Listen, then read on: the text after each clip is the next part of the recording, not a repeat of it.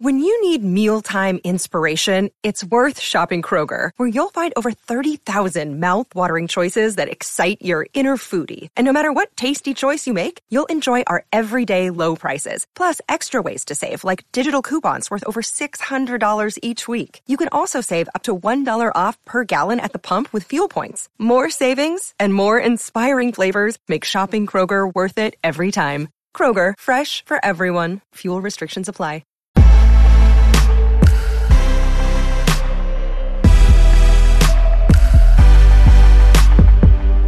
Welcome to the B-Sides bonus episode, the E-Sides emergency episode. Emergency.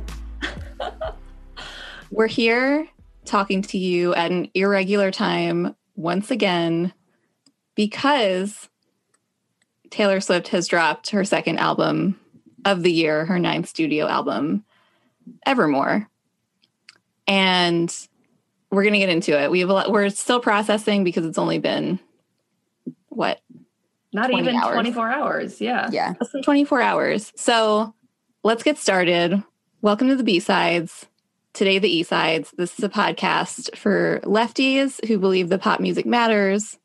I'm Mimi. I'm Becky. I'm Hannah. Wow. Okay. We have so many feelings. We have to think about this as its own entity, and then we also have to think about it like in the context of like folklore and everything else Sister. about this year. Mm-hmm. I think like let's just jump in with some overall reactions because we have a lot to cover. Great. So, what did you guys think off the jump? Hannah, what do you think? I love this album. Right now, I think I like folklore better, but it might just because I've listened to it. I've listened to folklore 100 million times. When we were quickly, putting together our thoughts and notes for this episode, I was looking over the notes from our folklore episode earlier this summer. And it was such a big deal. That album was such a big deal musically. And this doesn't feel like a big deal. And that's okay, right? This is folklore's sister. From the first song, Willow, to the album I was listening to it this morning, I was like, this all sounds familiar to me. It fully does feel like folklore's sister. It doesn't feel like exactly what Taylor said. It's part of the era.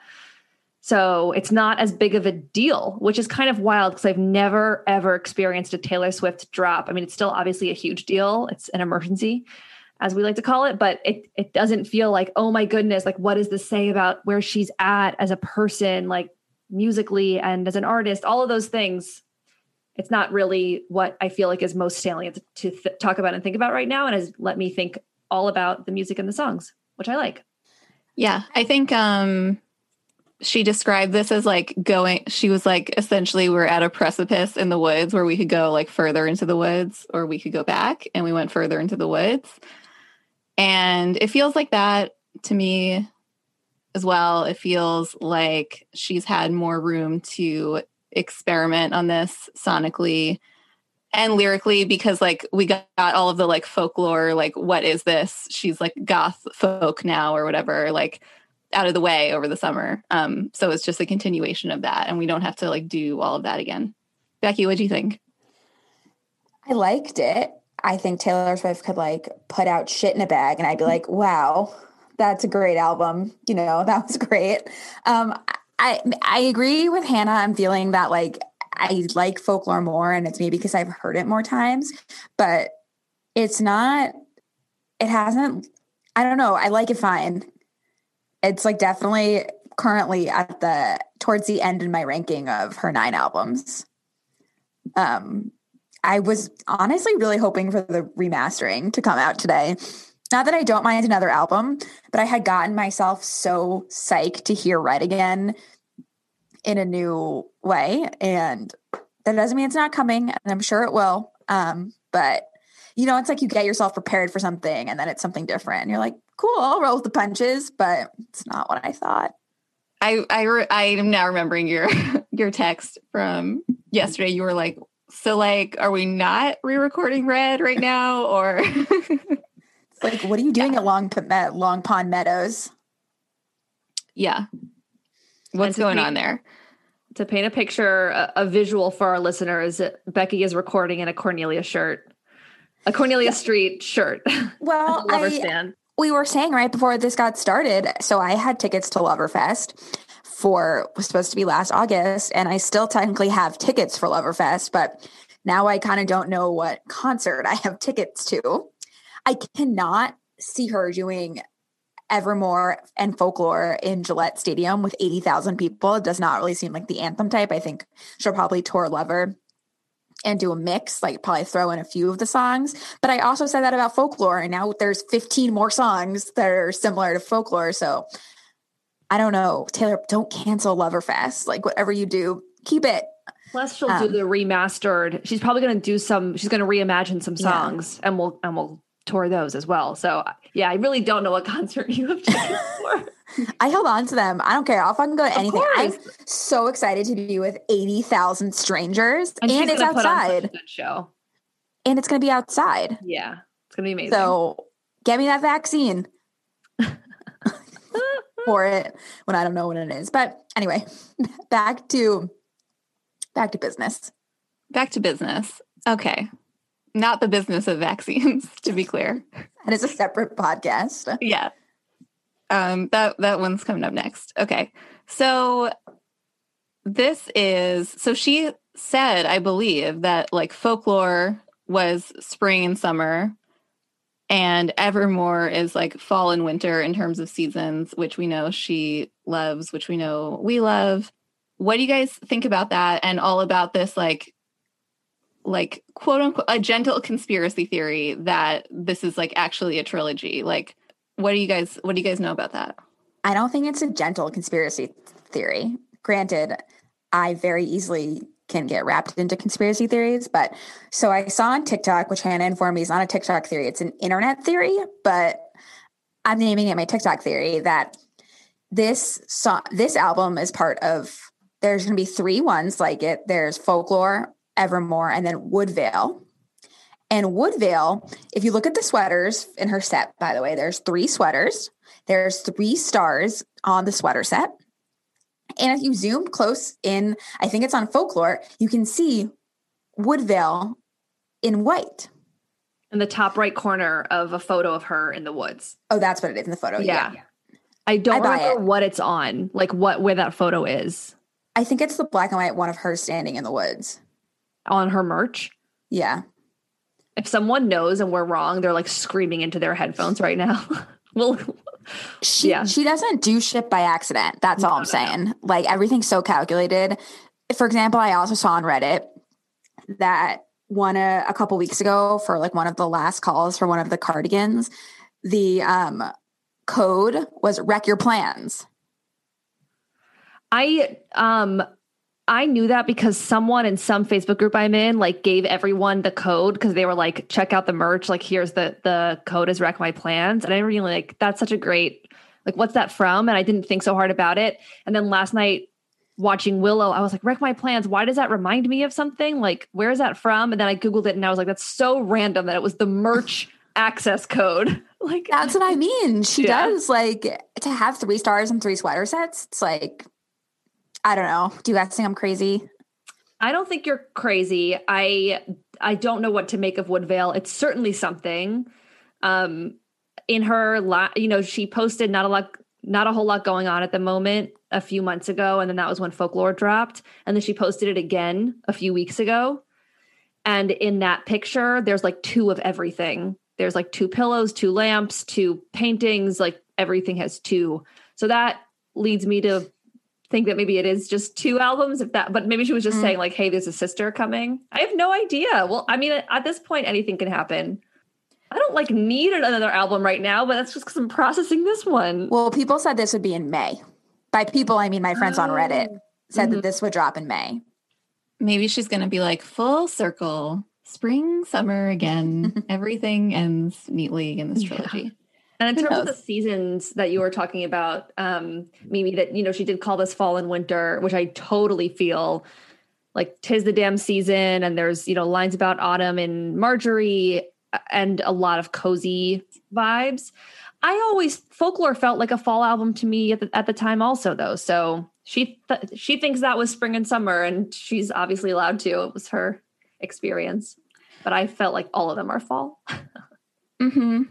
Well, I mean, iconically fall is kind of her thing. But like all we know is that she is just like not at all beholden to media cycles or press cycles at this point. Like she can put out whatever, whenever, and like the world is just going to stop for it whenever, as we've changed our own plans for this.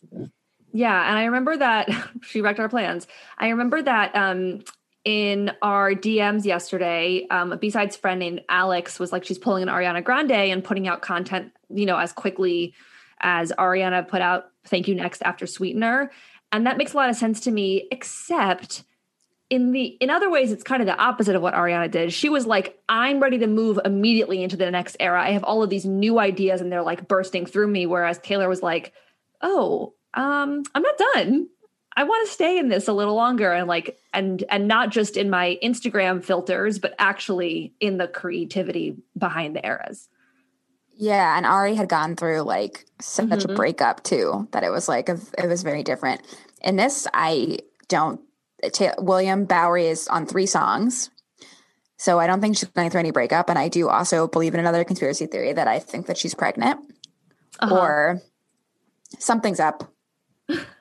I actually agree with you. So I'm curious, like, what are the things that make you think she's pregnant? Her face looks rounder than normal, and she's wearing a lot of loose fitting things.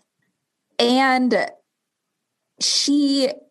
guess we don't know when they shot this, and we don't know when like they filmed Willow at least, but also a lot of her stuff she's seen from the back and her photos are taken from far away. And she's wearing a lot of layers. More so than I think she does normally. That's all. Yeah. It is colder. Let's call it here that if she announces her pregnancy, it will be in an Instagram post with the caption, "Give you my wild, give you a child," baby emoji. I think she'll announce her pregnancy. I think she'll be like, oh, by the way, I had a kid. And that would be like it. Like Beyonce. And its name is Woodvale. Yeah, honestly, yes. Literally like so calculated that would actually happen. Oh my God. No, that's it. That's honestly it. And she like bought Longmeadow to like, that's like the house where she's like going to raise him. Do you find it interesting that Joe Alwyn is called William Bowery on his 3 cuts, even though she has already revealed I know. that's Joe Alwyn? Like, did they mess up the timing, or was he just like, no, like, actually, this is my stage name. I wonder. Beyonce has Sasha Fierce. I'm William Bowery. Yeah, maybe he got into it. Yeah. I could see Jack Antonoff being like, you got to keep the name. And like calling him Bill to be funny. Yeah. Speaking of Jack, I was hoping for more Jack. I hate to say it. You hate to see it, but he was only on 2 songs and he only co-produced one of those songs. Listen, the data is very compelling. This is one of Becky's least favorite Taylor albums, and it has one of the lowest amount of Jack songs in a long time. So you do the math. Interesting. Yes, but I will say where there's a blip in that data is that Red is my favorite album, and he's not on that. Got it. Mm-hmm. So, but normally you would be correct in the recent times. Yeah, that was a different time. Mm-hmm. That was just a different time. Yeah. Interesting. Thinking about how this album sounds, I think Aaron Dressner is the one who said this, but it might have been Taylor, that this album was more sonically experimental than Folklore was. And I definitely believe that was their experience making it. I don't know yet if I experience it as more experimental. Except maybe the backing track of Closure. That's kind of like fun and wacky. But in general, it really sounds a lot like Folklore to me on, what am I on? 4th listen, 5th listen. So I'm glad to hear that they think they were having more fun with it. I will say I had a lot of fun going through on Genius, going through the like instrumentalists, and it'll say like Justin Vernon is doing all this stuff. It'll just be like Justin Vernon triangle. It's like they're doing some great stuff. I want a t-shirt that says Justin Vernon triangle on it. Should we make that for merch? Yeah, let's do it. No, steal our idea. Yeah, and just talking, I can continue talking about overall like themes of the album. B-Sides friend Christine said, it surprised me that it felt autobiographical, even if it wasn't her intention.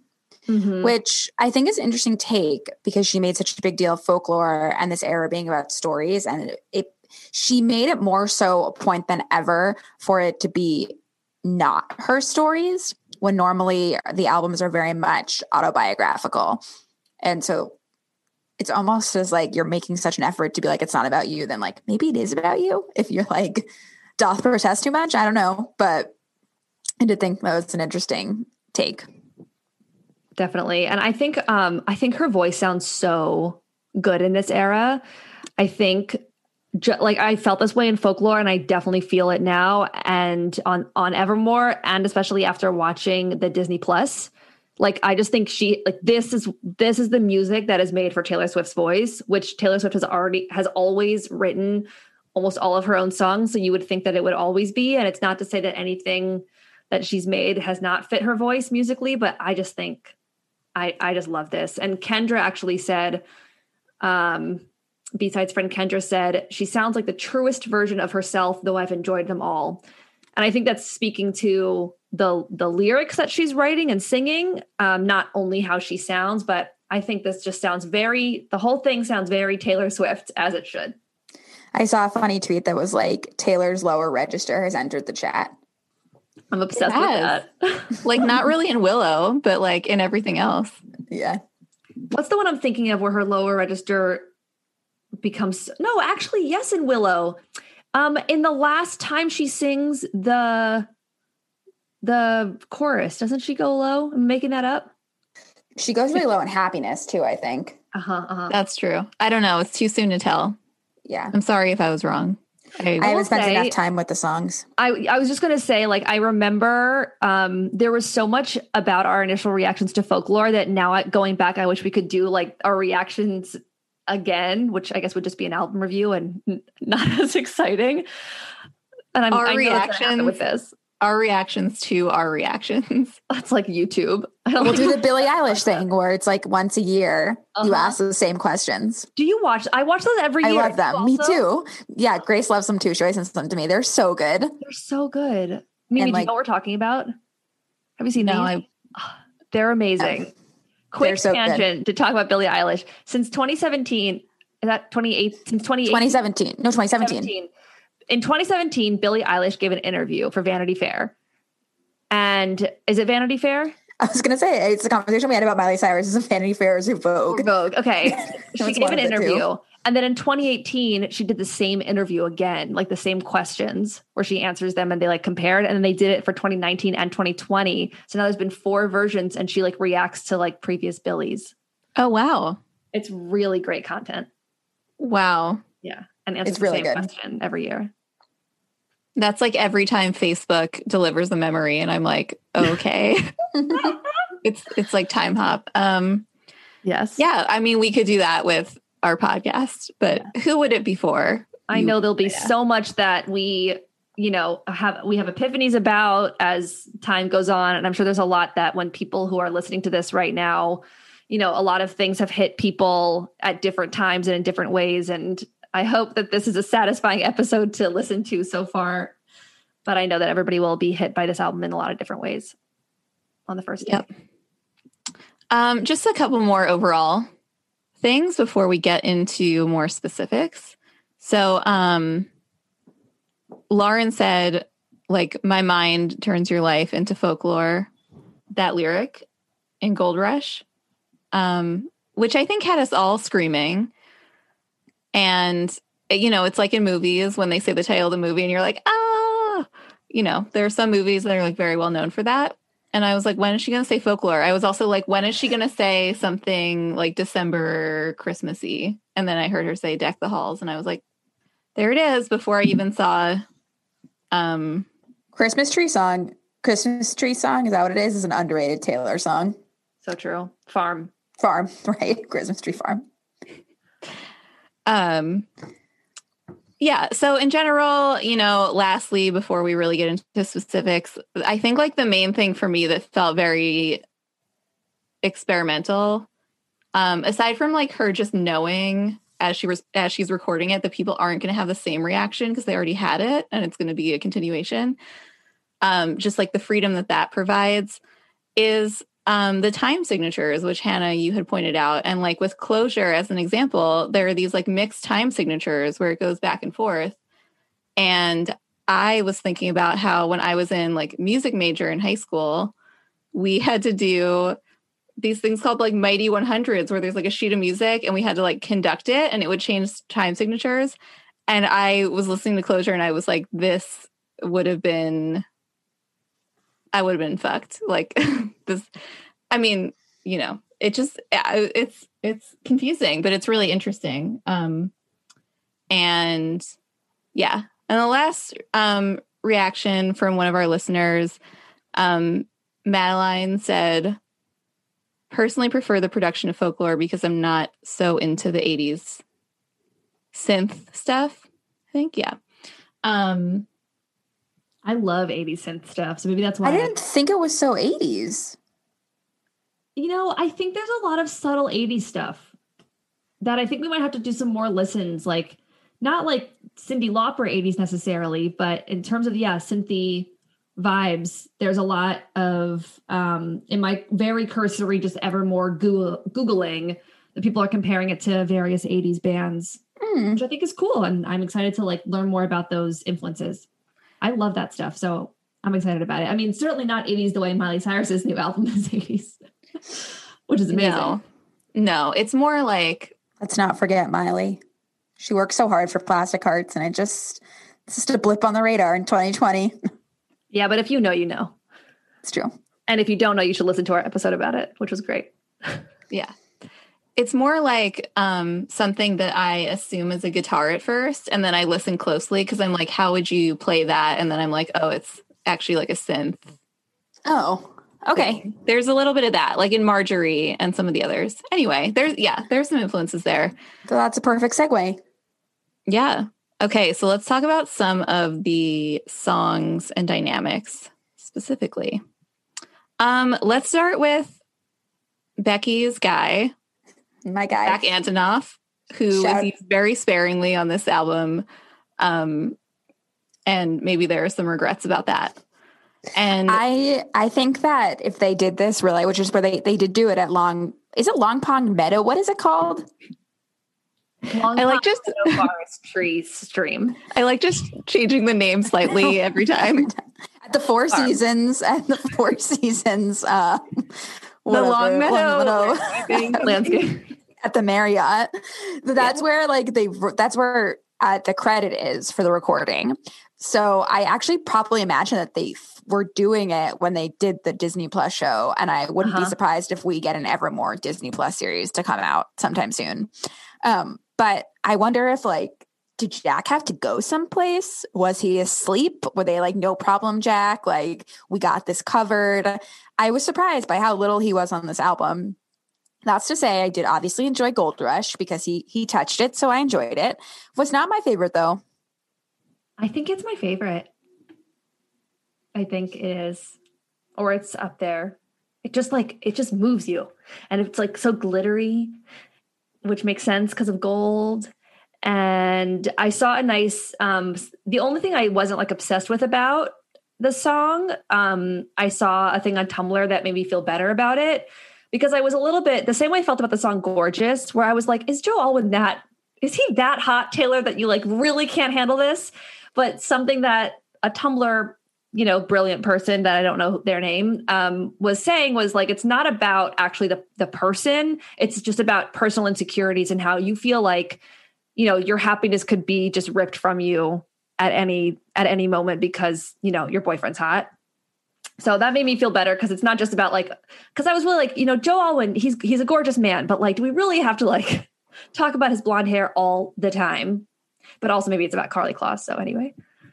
Yeah, there is that because I've heard a lot of people who know Taylor Swift beyond the music better than I do. And a lot of them are just with Folklore too, they're just I'm sorry. I just have a lot of difficulty believing that any of these songs, these many songs since she's been dating Joe are about Joe. Like no offense to Joe, he seems like a really nice guy. Like, but anyway, who knows? Okay, so we have Gold Rush. I like Gold Rush. I think it's fine. I'm happy for you that it's your favorite. And this is the only one that Jack produced and co-produced and co-wrote. He also co-wrote Ivy. What's that?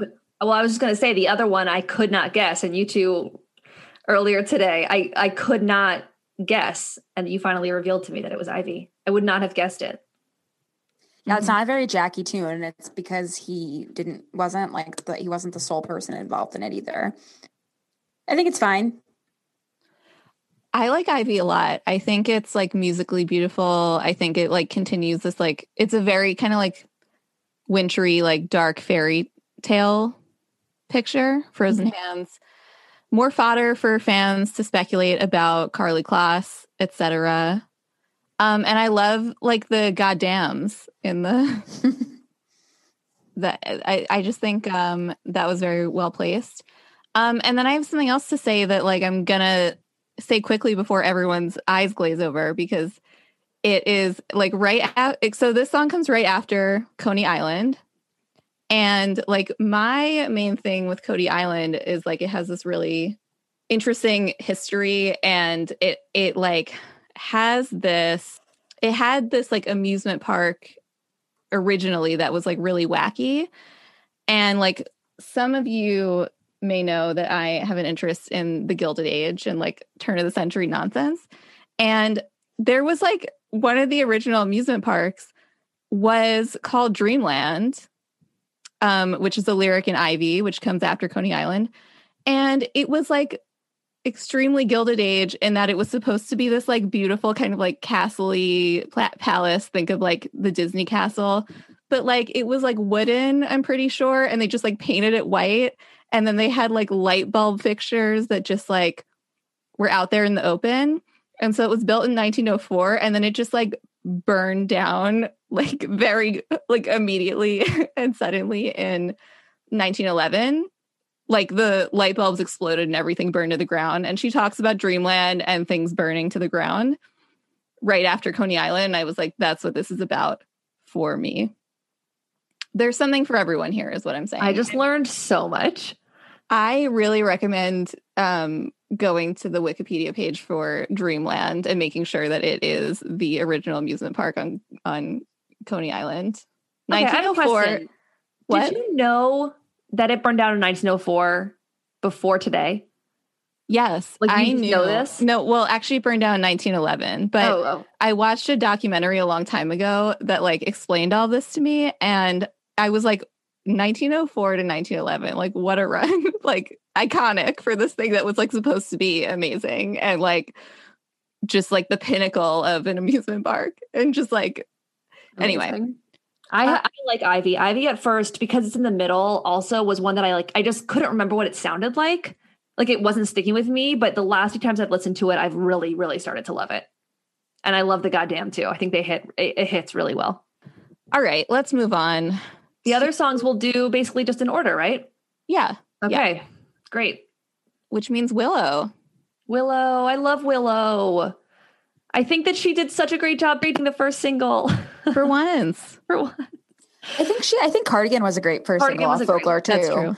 I was going to say, I think that like maybe as she gets more comfortable with like her voice and the genre that she's putting out, she actually, it's that the album is more cohesive. So the singles that she picks aren't so different than the rest of the album, if that makes sense. So like with Cardigan and Willow, they were great singles because like they made sense with the album. You weren't like jarred like you were with Stupid Me, like her worst, that made you not excited for Lover until you realized that the album was actually great. She just picked two really jarring first singles. She's also talked about this with Folklore, and now I guess with Evermore. I actually think she said this in, did anybody read the Rolling Stone interview between her and Paul McCartney? It was so beautiful. Oh, I no. loved it. Oh, highly recommend.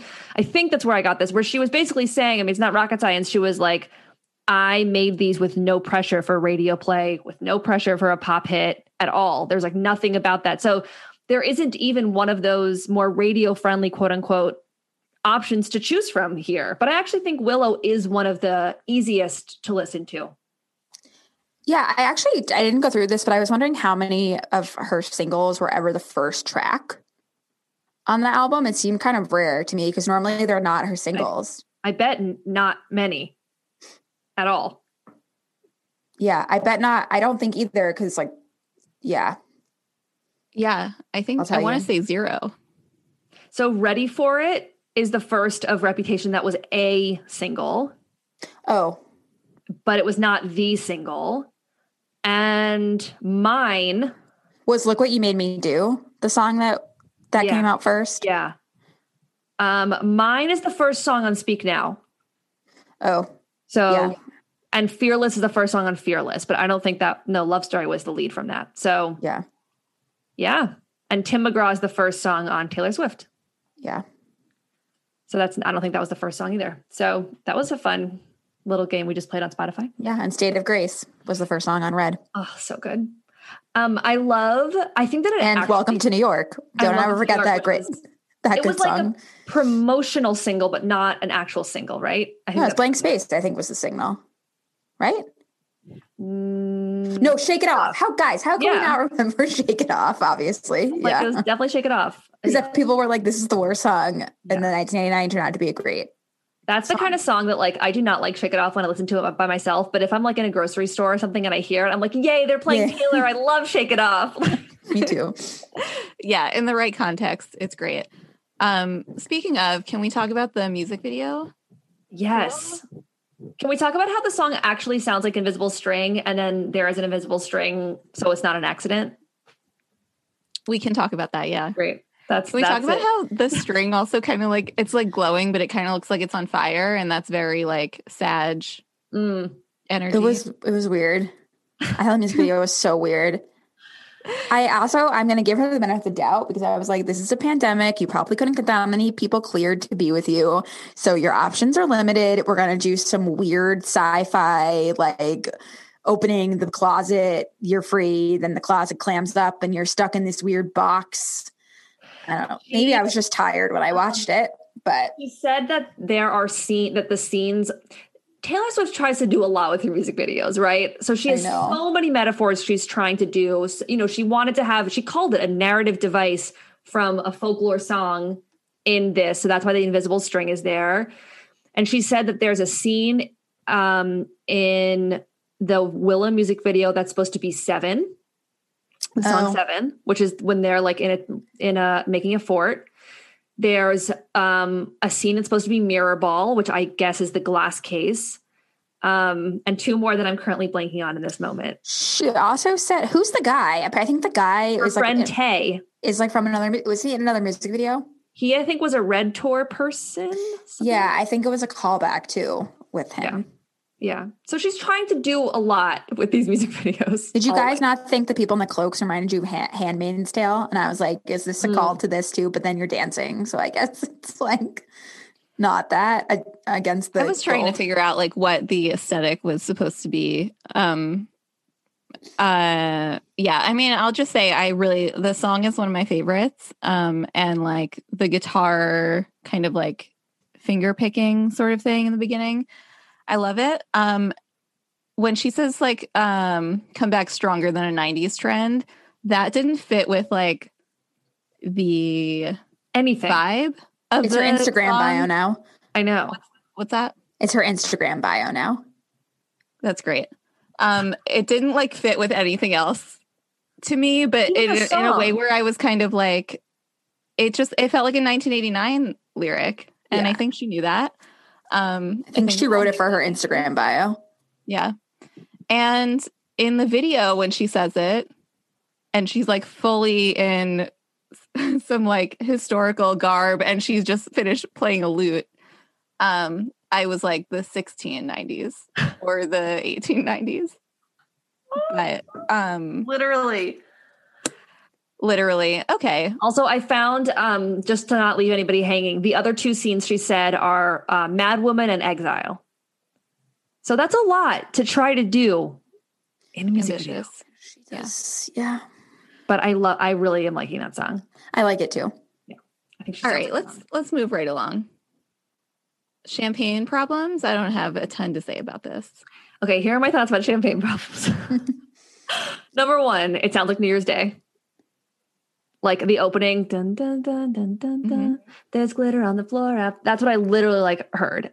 Okay, and number two, in her liner notes, she references this song not by name, but being like, you know, college sweethearts who show up to, you know, a big day or the holiday season or something, like one planning to end it and one planning, you know, with a ring in his pocket. And when I first listened to it, my first time around, I actually thought it was about someone who chose to get an abortion, because I thought that's what Champagne Problems was like referencing. I don't know where I got that. And now I've listened to it more times and I no longer necessarily think that, but I don't know. It's in my brain now, and now it's in yours. You're welcome. Thank you. I'm with it. All right. Now we have to talk about maybe like one of the most talked about songs, or the most seasonal even. 'Tis the Damn Season. This one like wrecked me in a great way. And yeah, I don't know. Becky, what do you think? I think the song's heartbreaking. I love it. It's like one of my favorite songs off the album. That's it. I have no insightful things about it. I just like it. It's sad. That's something. I don't know. It reminds me of like my early 20s in a lot of different ways, you know. And home to Lower Merion. Shout out to Lower Merion. Mm-hmm. Shout out to Narberth. And it's apparently the inverse of Dorothea. They're the two people. I'll save the fun facts I have about Dorothea for when we get there. I look forward to it. Please, because I didn't pick up on that in the slightest. I don't know if you guys, I don't think so, because if we're going through this, my brain, I can't really listen to lyrics and listen to songs, melodies at the same time. So I can't really comprehend about a song unless I read the lyrics. I like can't just, I know brains just all work differently, but yeah, that's a fun fact about me. Like I could listen to a song and you're like, oh my God, that's so heartbreaking. And I'll be like, I don't even know what the fuck I just listened to. I just like the beat. I did have to, especially with a few of these songs, I looked on Genius to like, I was like, what is this about? I had to do that for a few of these. 'Tis the Damn Season. I had to read a lot of them. I had to read because I was like, my favorite thing to do now with Taylor Swift albums, now that we've gotten in such a groove with them over the last few years, is to walk with them and be doing nothing else, because that helps me just listen to the lyrics, which I love to do. Yeah, it does take a while though, especially with an album like this, because there is a lot of like poetry, and again, there's like a lot of like different like time signatures happening, and it's not just like consistent. So yeah, totally agree. Great to read the lyrics. Tolerate It, track 5. Are we ready for track 5? We never are ready for track 5. I told Mimi and Hannah this morning, but I woke up and for some reason on my spot, this was 7 a.m. I didn't realize that Willow was track 1, and I thought that No Body, No Crime was track 5. And I was so amped, and I was like, yeah, Taylor, put a collab on your track 5. And then I realized it was Tolerate It, which I still liked. I had psyched myself up that No Body, No Crime was a 5. And it wasn't. You were gassed up. I was gassed up. I was like, fuck yeah, ladies. Like, we did it. Track 5. But yeah, this song kind of drags for me. You know, it's kind of like, all right, yeah. I think I have to grow with it as a track 5 track, because I didn't necessarily love My Tears Ricochet when I heard it the first time, or Archer. For that matter, but they've grown on me. But this doesn't have the same feel as those do, where it's like it builds. Like those songs, like unless Tolerate does, and I can't remember. Am I wrong? I don't know. But you know those songs like super build. They both do. I don't think, I could be wrong again too. Again, like this is new to all of us, but I don't think this builds in the same way. And I think that's Yeah, certainly not in the same way. I think that this song really reminded me of what I understand it's like to date John Mayer from Speak Now and from reading Jessica Simpson's biography. Shout out. Is this a 2020 John Mayer song? What was? This is a 2020 John Mayer. This is 2020 Dear John. Right, exactly. This is 2020. I'm still processing my 2011 relationship with John Mayer, or whatever year. Like I would love that to be the case. When you're dating John Mayer and you're 19, and then he makes you feel like even more 19 than you already are. If you're Jessica Simpson, you're older, or if you're Taylor Swift and you're actually 19. 19's too young to be messed with. Yeah, she said it. She said it. But then I was thinking, if this is about John Mayer, or if this is about just her exploring what that hurt was like, 10 years ago, over 10 years ago, I guess, I am now upset that John Mayer gets 2 track 5s. Like, he doesn't deserve 2 track 5s. He deserves 1 so that she can process it and move forward, but he does not deserve 2. So I hope that it's not. I hope that it's just her trying on what different kinds of hurts are like. He's probably so vain he thinks that Tolerant is about him. Yeah. That's enough of John Mayer. Shall we move on? Let's kill John Mayer. No body, no crime. No crime.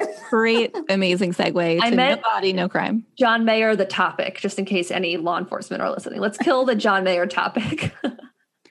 Right. With murder. The topic with murder specifically. Hannah, if there's no body, there's no crime. Haven't you heard that Esty works at Olive Garden on Tuesdays? Whoa. Back up. Tell us more. You didn't hear? There's an Olive Garden lyric in the song when I was reading it. I completely know. I'm just trying to like. Oh, okay. Get you to talk about it.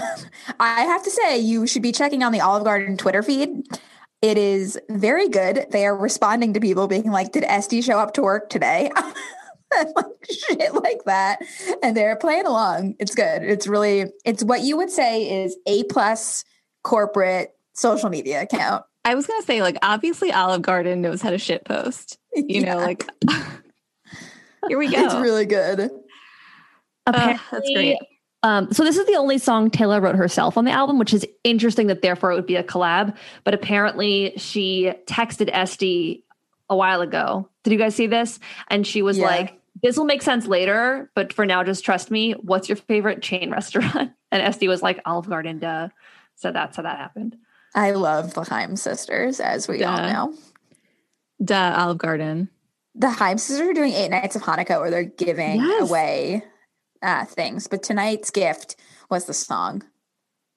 Right. It's a little lame, girls, if you're listening. But this song definitely owes a lot to other songs.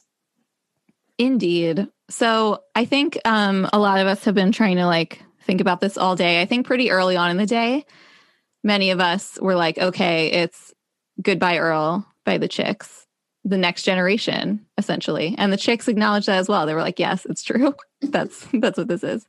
Topic wise, and sort of like country kind of mythology wise. But then I was like, but what? Oh, and when some of us like read the song title before we heard it, we were like, "No Woman, No Cry," like Bob Marley. Like, please don't go there. That's not the place for you to go, Taylor. That sounds like something Miley Cyrus would do, though. Right. 2013 Miley Cyrus would do that. Or 2022 Miley Cyrus. I, again, would not put it past her. We're going to circle back around to that. But I was like, but what does it actually sound like? And then like it hit me when I put on Carrie Underwood's Before He Cheats. And I was like, these are the same song. Mm-hmm. It's like TikTok and California Girls almost. Mm-hmm. Put them together and you're like, 100%. Oh, this is the same song. I gotta listen. Yeah. I heard it on like, I don't know, 4th or whatever, 5th time. Like it took me a while, but then I heard like the like the opening of both I was like, what is that song? I was like, is it a Taylor Swift song that I'm thinking of? And then I was just like, singing it to myself. I was like, what is that song? And I was like, Right Now. And I was like, oh my God, it's Before He Cheats. And that's shout out to Carrie Underwood. Really, really good song. She's got a few really good songs. Oh, she's so talented. Yeah. For me, it was like the fourth or fifth listen to where I was like, please release me and tell me like what I'm thinking of. And there it was. And we've been talking about this all day. So our friend Charlotte said, we want to share. She said about this song, in some ways it valorizes women defending themselves against abusive men, which doesn't not fit within the framework of abolition insofar as abolitionists speak out against how the criminal punishment system puts women in jail for like shooting their abusive husbands or whatever. Overall, I like this brand of feminist politics better than the one she presents in The Man, LOL. Because we were raging against The Man that was only last year. Wow. Yeah, I know. That's 3 albums ago, but yeah. Yeah. We like this more. It's deeper. There's a lot to say about this song. I had just wished that she had used Haim a little bit more. It's also how I felt with Soon You'll Get Better, but when she with the chicks, like, I guess it's not really Taylor's. Well, actually it is. Taylor does do duets. So with men, she uses their voice more, but with women, she often has them be like background vocals and not as much like, and maybe that's an insecurity she has about other people's voices, other women's voices. I don't know, but I really had wished that they sang more. And I hope that we get a music video for it because I think it would be a lot of fun, a la the Goodbye Earl music video. And I'm sure that Haim will do some like silly dance that they'll then teach the audience how to do. But I would like more. Would have liked a little bit. Would have liked one of them to sing. Especially because this is a collab that has been wanted for so long since they toured with Taylor in 2015, I guess, in the 1989 tour. So 2015, 2016. Like people have been begging for this collab. And I think it's great. And I loved it. And I think probably Danielle or whoever it was being like, she was with me. She was with me, dude, which was really funny. But yes, compared to the collab in my head that I have been thinking about for years, it was not that, but that's okay. Yeah, that's okay. I'll keep dreaming. Yeah. Also, I think that the duets in this era that have been with men, were the ones written with Joe. So I think that's probably why. And we all know that Taylor doesn't really have that many girlfriends. So do you know that Taylor Swift is in a quarantine pod with Zoe Kravitz? Oh no, I take it back then. No, I didn't. Did you know that? Can you believe that? What's the connection? I have no idea, but they're in a pod being together. Celebrities, I guess, is the connection. Yeah. Okay, next, so we're on Happiness. My favorite song on the album. What? I love Happiness. Great. I said it. I like the lyrics and I like that it builds, but other than that, I'm like, I will be probably skipping this a lot. But tell us why you love it though. I'm not I love it on you for it. My favorite Taylor Swift songs are the ones that build. Like that's why I normally love all her track fives. Like My Tears Ricochet is one of my favorite songs off of Folklore. Apparently she wrote this song last week. Thank you, Taylor, for doing that for me. I can. She's like so prolific. What did she write this week? That's what I want to know. Well, we'll find out when Woodvale comes out. Right. Yeah. I mean, it's like, go on. I think this song is really special. I think it's like a really perfect breakup album. Breakup song in a lot of ways. I think it's beautiful. I agree with that. For sure. I think she has like time to, I mean, you know, the whole part of the whole theme of this is that like she's not preparing for live shows that we know of, and she's not like traveling to do like photo shoots and like this and that and music, like many music videos. And so like here she is just like doing whatever this is forever, writing Happiness the last minute. It's very different than the song Happiness by Little Mix, which we will talk about at our Little Mix episode, which is coming. My favorite Little Mix song, too. Coincidence? Such a good Little Mix song. Such a good Little Mix song. Okay, let's talk about what's next. Dorothea. Which Reddit thinks is about Selena Gomez. I would absolutely love to hear more about why Reddit thinks that. Let me pull up this Cosmopolitan article okay, there's a lot of reasons why that people think that it is. Selena's favorite movie is Wizard of Oz, in which the heroine is called Dorothy. So, Dorothea. You've got shiny friends since you left town, which is self-explanatory because she's famous. All right, hold on one second. Sorry. Right, because it's definitely about like a starlet. Yes. And Tiny Screens, The Place I Only See You Now, in which there's a photo of Selena holding up Taylor on FaceTime. And if you're ever tired of being known for who you know you'll always know me. And then there's a Daily Mail article in which it says, I think I'd be fine if it all went away. Selena Gomez says she's not addicted to fame and is grounded by friendships and religion. And there's a photo of her hugging Taylor Swift. Okay, I'm sold. None of those are super specific. It has to be Selena, except for Dorothea, if Selena is known to be a Wizard of Oz. But I feel like Taylor has so many famous friends that it could be anyone. But we have another. Actually, probably. Oh, yeah, another. Honey, marking a lark of misery is referencing finding love in a miserable place. This is a stretch. Back in 2013, Selena Gomez was dating her ex-boyfriend, Justin Bieber, who things didn't end well with, and both agreed that it was a toxic relationship. That one feels like the most of a stretch to me. Yeah, I mean, that's a little bit. Your mom and your pageant schemes. Selena's mom was a makeup artist when Selena was a kid. Got it. Yeah. Wait, what's the line? Because Selena has a hard time with her mom. Your mom and your pageant schemes. Uh-huh. Okay. Schemes. And her mom is like a big presence. Like people know of Selena Gomez's mom more than they might know of Taylor Swift's other famous friends' moms. Interesting. Yeah, so that's the theory behind that. I thought it was fun. A fun little twist about Dorothea. Yeah. Well, I like this song, and I think it's Me too. I like the story. I like the music. So yeah, apparently this was the first song she wrote for this album. And according to these theories that Dorothea and 'Tis the Damn Season are inverted, that Dorothea is the one who sings 'Tis the Damn Season. So like in the parts about these people who'll write books about me if I ever make it. Like it's someone who's like trying to make it, but when she comes home, she's like, shit, I'm just in my hometown, but I'm actually trying to be like a star, and lots to process. Yeah, and like all the fake laughing, and like this person's the only one who knows her real laugh. Yeah. Mm-hmm. I love that. Yes, now the crown jewel of the album, Coney Island. Becky, guide us through this, please. South Brooklyn expert. No, there's no way she's ever been. I don't know what bench she possibly could sit in Coney Island. There's legitimately no way she's been there unless it was at 3 a.m., which if you know Brooklyn, is perhaps maybe not the safest for one person to do, to be in Coney Island at 3 a.m. I don't think she's ever been there. I do think that the National has been there, since they are a Brooklyn-based band and a lot of their songs are about New York.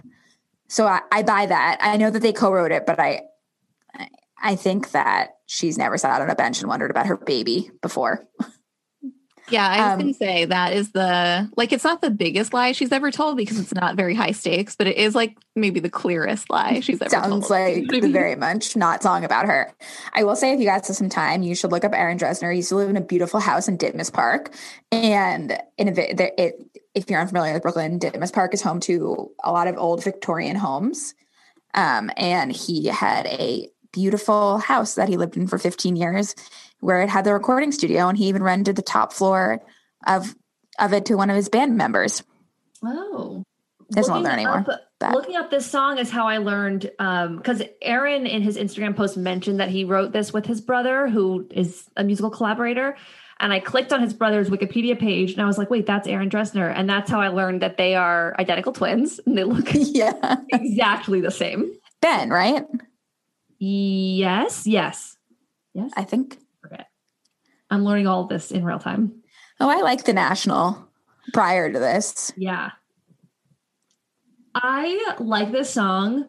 This is the song we were mentioning earlier, Becky, about the lyrics that I was having a hard time, I still kind of am, figuring out what the tone of this song is. Me too. You know what I mean? Like what, like, is it apologetic or is it fuck you? Or is it, I'm sorry, I genuinely am sorry, but I'm also mad at you? Like, I'm really having a hard time. Where's my baby?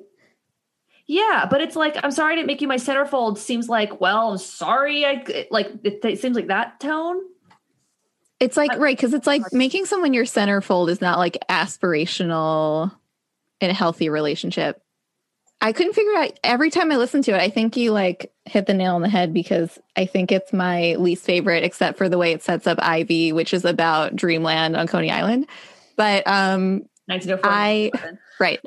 But I feel like every time I was like trying to figure out, I was like, oh, the song like hasn't really started yet, even though it's been going on for minutes, because I like haven't figured out what it's about yet. And then it would be over and I'd be like, oh, I missed it again. Like I can't figure it out.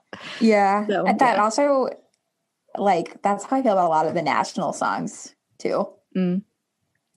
Okay. That's good to know. Well, maybe someday we'll figure it out. We will historicize Coney Island as we have to. But There's for no now, fucking way she's ever been there. Yeah, she's never been. She's never been there. That was like the biggest lie she's ever told. Prove it, Taylor. We can tell if it's photoshopped, even though I'm sure you have like the best Photoshop experts on your side. We will parse whether or not you've been there. Okay, on to Cowboy Like Me. What do you guys think of this one? I will like this one day. Not to say I don't right now, but a lot of people in the B-sides community were saying this is their favorite. Wow. I just keep forgetting it, frankly. So I just need to spend more time with it. It's not what's grabbing me. Apparently it's supposed to be like two bandits, well, of course, but who like meet in a resort, which I don't understand how I'm supposed to know about the resort, but apparently they're in a resort, according to Taylor Swift. Yeah. My friend Anna said that she liked it. She was like, I can tell like this will probably be on my Spotify Wrapped in 2021, but like it's not there yet. I really like the harmonies, and I feel like there's like parts of it where it's like kind of like swaying, like when you're dancing with someone, you know, and I like that a lot. And I am going to take the pleasure of reading what Jacob had to say on Instagram to us, which is, if Cowboy Like Me isn't played at my funeral, I'm not going. And I think that's fair, you know? I love that. That made me cackle. I think something I have a problem with Cowboy Like Me is how the chorus has two cliches back to back. And I remember that she's done that, I think, I'm having trouble recalling it right now, but I'm pretty sure on New Year's Day at the end, there's like these two back-to-back, you know, like the back-to-back pieces at the end that she goes back and forth with. And I think they're both cliches. And I just don't like that. Like there's a lot of cliches in Taylor Swift songs because what she's always trying to do is use something familiar and give it another meaning. But when they're back-to-back, I have a hard time. I'm like, say something new. Yeah. Couldn't pick the song out of a lineup. I couldn't even tell you how it goes. So I think I need to give it another listen. I agree with that. Enough with the cliches. I even thought, I'm sorry that I'm going to take us back now, but in like even in 'Tis the Damn Season, where I understand the feeling that she's talking about, where she says like the road not taken always leads to you. And I'm like, how do you know if you haven't taken it? Yeah, Taylor, another big lie. Yeah, that's a big lie. Well, that's a big lie, Taylor. And then I'm like, all right, that's enough. I'm going to sit down. Yeah, fully like the cliches. Yeah. Totally feel that sentiment in this and in other songs where she does that back to back. Should we get to Long Story Short, which some of us really love? It's a bop. And like, I mean that in the most literal sense of the term, because I'm always just bopping around. I'm like, bop, bop, long story short, I was a bad time. I love it. I love this song. I love that it uses the word nemesis. The plural of nemesis in a song? You serious? It's amazing. Do you guys like it? It's fun. So like unenthusiastic. I like Taylor Swift. Evermore. That didn't make sense. Never mind. It's a fun song. I feel drunk. I'm so tired. I feel it's been a long week. It's okay. Let's wrap this up soon. I like it. What? Can't say it's fun, Hannah? What? I thought it was notable the lack of enthusiasm. Going back to how this album isn't like doing everything for you. It's not giving you life at this time. Yeah, I blame Taylor for my tiredness. If I was rich enough to have a fucking long meadow where I could just wake up and write songs and not have to worry about paying rent, sure, I too would be able to put out 2 masterpieces. No, I'm just kidding. It's a lot. It's really hard work. As I saw in this tweet, Taylor Swift can be the ambassador to China, but Pete Buttigieg couldn't write 2 albums in a pandemic. Did you see the tweet that said something like, okay, I see. Taylor Swift and I handle this quarantine really differently. It's like, yeah. There were so many ones when I was like, so the government only gave us 1 stimulus check, but we somehow got 2 Taylor Swift albums. That one really hit. Yeah, that really hit. Who knows? Maybe we'll get a 3rd. There's still a little over 2 weeks left. And I think we might get a Disney Plus. I think that could happen. That could be. Yeah. Yeah, I like this song too. I think I didn't really care much for it at first. Like I thought it was fine, but it's really grown on me immediately. It is a bop. It's an absolute bop. I think the title is so funny. And I think the long story short, it was a bad time is hilarious given who she is and that she's not made any stories short over her career. And she knows that. I think that's really funny, but I do need to listen to it some more and get a sense, but I think it does cover the relationships that she's been through, like from Reputation era through this moment. So it really is a long story short. It's like, if you don't want to listen to all of my other albums, the TLDR is it was a bad time and I survived. Totally. I think it's great. That is great. I didn't even really think about it that way. Me either. Yeah, that's perfect. Look what you made me do. It's like I fell off the pedestal. It was the wrong guy.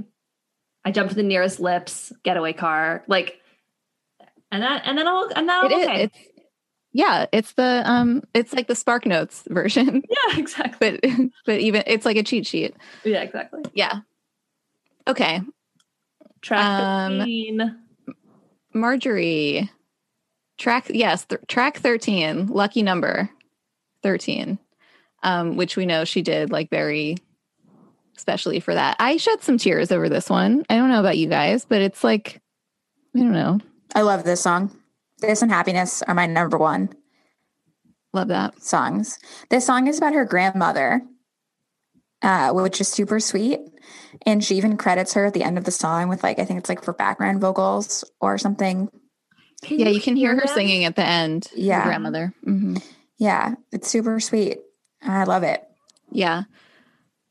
I think this is something that I think we'll talk about more a little bit when we do like some sort of 2020 retrospective, which of course everyone wants because it's not like we've been having a retrospective all year. But I think that obviously this song is a lot about grief, and I think that grief is a major theme through a lot of this album in a way where it's like when you've lost someone, but it's like been a while and it's kind of settled and you're kind of realizing that like you're kind of like finding a way through it, but there's still waves to it. And like you see sort of the other side of grief, which is that it's like also like there's like regret, but it's also like kind of beautiful at the same time. And I think that's like what this song is about, where you can kind of like let the light in again and see it. And I think that's really sweet. Yeah. And we can talk about that more because I think it's a theme through a lot of this album, and I'm not surprised because this has just been like one of those years where there's a lot, whether you've lost someone personally close to you or not, it's like you can just feel there's just like so much of it. And there's a lot of reflection time as well. So yeah. And like a desire to talk about that in public ways. Like I've just seen a lot of, public conversations about grief that is often a very private experience. I thought it was very notable, actually, that she says the word died and dead. I think a lot of songs about someone, that might be a grandparent or someone in your life who you've lost. It's not a lot of, mainstream songs about someone who has died say the words died and dead. I thought that was really poignant. That's a good point. Like about someone who's actually died. We talk about like ideas being dead or like a relationship is dead or whatever, but like actually the finality of it. Yeah. And then she's like, but you live in my head. Yeah. And usually it's like a little more nuanced, which is fine. And it's allowed to be, but you were gone or something like that. And it's just interesting that she's like using the words that hurt the most, that are like the verb that happened. Sonically, on a totally different note, it sounds like Baba O'Reilly to me. Which Becky and I danced to together in 2005. That's funny. I don't hear it, but when I listen to it, I'll think about it. Like that. I really can't. Which like goes on throughout. Yeah. Sounds like Baba O'Reilly to me. That's great. All right. We're almost there. Let's talk about Closure. One of my faves. I fucking love this song. I love it. I think it's amazing. Oh my God. I don't need your closure. That's hilarious. Or like, that's just badass. I just love it. I don't know. I'm really enjoying it. I love this album. I'm learning through recording this episode. There's something about Closure and the chaotic time signatures that is kind of like beautiful to me. But other than that, I don't know that it's one of my favorites. I don't know. I understand. I, again, cannot pick this song out of a lineup. It's like, I read your letter, like, I don't need your closure. Like, yeah, it sucks, but like, don't make this about you. Mm-hmm. That's the vibe. Yeah. And it starts off with like a crumbly, crackly, static vibes. Oh yeah, it does. Which is like Taylor Swift has never done that. That's static really vibe. Weird. That's not true. Taylor Swift thing to do. Yeah. Yeah. And then we got the last song. Evermore. Bon Iver. I might take some heat for this. I don't like super care for Bon Iver. But a lot of people loved the way this like builds in the middle of the song. When he comes in, they're like, wow, it really like changed. And it's like, and I was like, I mean, it did. I noticed it. Like, it's impossible to miss, but I don't know. I can't take Bon Iver like that seriously. I don't know why. And he was very Bon Iver on this. On Exile, it's like, oh my God, yeah, that's Bon Iver. But here he's doing his like, I'm a ghost voice that is beautiful and I love, but is different than the voice he was doing on Exile. There you go. That's the album. I really like that it builds in the middle, but it does kind of feel like it was two songs slapped together, or just like that it doesn't feel as cohesive to me. Yeah, it kind of like comes in out of nowhere. It's not as much of like a build. I totally agree. It's like, yeah. And I wonder if they knew this was going to be the title, like if of the whole album. I'm curious about that. I wonder also if they did Exile and they also did this. Like, I would like to know how many, and we know that you had Happiness last week, but I wonder how many of these songs like could have been on Folklore, but weren't, et cetera. Yeah. And something I was going to share in my overall reactions, which now that we've kind of closed the album, might be relevant again, is at first when I heard that Evermore was coming out, in my head, it was like B-sides. It was the songs that didn't make Folklore. And now she's working on them and wanted to release them like Carly Rae does. But I actually think that these have been written since Folklore, is my understanding. Yeah, they're too cohesive for me to think that they're like a B-side. Yeah. Totally. They like have a very similar theme. But maybe I'll come back to this in 3 months and be like, oh, this is my favorite album. But okay, the other thing we've gone a long time. I'm really proud of us. We have not yet talked about Gaylor, but it's relevant to Evermore. And I'd like to share do you guys know the Emily Dickinson theory about this? No. Okay. So basically, Indigo is the first person on the B-Sides Instagram who told me this, but since then I've seen it. So she dropped this. She announced this album on Emily Dickinson's birthday. Okay. Interesting. Maybe, maybe not. But the last line of a poem that Emily wrote to this woman named Sue, who was her lover and was a woman, the last line is like, she says like, Sue Evermore. Emily was born December 10th, 1830. And Taylor mentioned 1830 in her Entertainment Weekly interview, where she was like, I feel like I'm in 1830. Like we're like, it was something like, you know, in the forest, blah, blah, blah, in 1830. So that's interesting. I saw also on Twitter, which I guess I didn't make the connection to what you're saying, but is that the photo of Taylor Swift and Willow and then the photo of Emily Dickinson.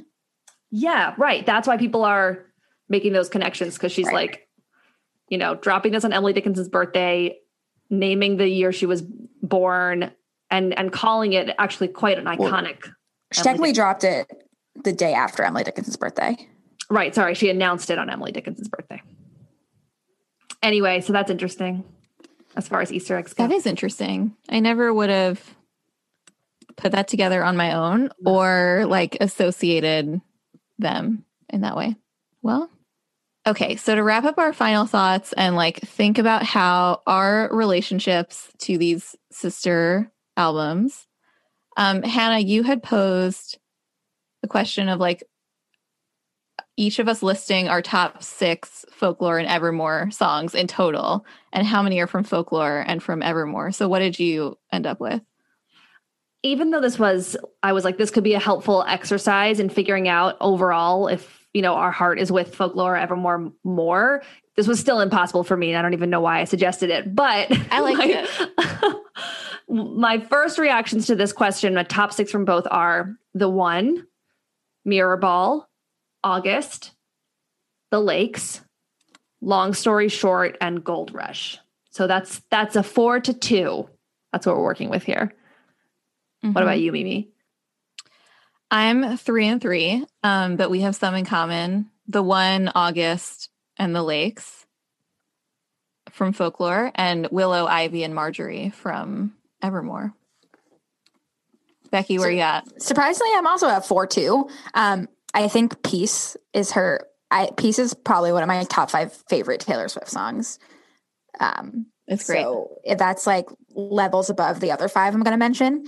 But Peace, The One was my number 1 song on Spotify Wrapped. Which seemed a little random to me, but probably because you just whenever you went to Folklore, I started out. Yeah, it makes sense. But My Tears Ricochet, Mirabal, Happiness, and which apparently happiness is a hot topic on this. No one else agreed with me, and Marjorie. If you out there likes Happiness, please DM me and let me know. Yeah, Happiness crew. That's great. I mean, we all share The One. We share a song, so that's kind of. It's a great song. It's a beautiful song. All right, that's the end of our run through of this album and first reactions. Let us know what you guys think more than you have already, if you don't mind. And like, let us know, what did we get right? What did we miss? What do you think? Like, what do you want to fight about in the comment section that is life? Let us know. And you can do this in a number of ways. You can follow us on Instagram at Listen to the B-Sides, on Twitter at the B-Sides Pod, and join our Facebook group by searching the B-Sides or going to bit.ly/the B-Sides FB group. We also now have a website. Listen to the B-Sides.com, baby. Listen to the B-Sides.com. That makes perfect sense. /baby. I'm just kidding. That baby's left in Coney Island. So. We're working on that tab. That tab is gestating. We're working on it. And rate and review us on iTunes if you wouldn't mind and you haven't already. That's it for now. So until the next time we cut to the feeling, I'm Mimi. I'm Becky. I'm Hannah. Bye-bye. Bye. Go wreck my plans.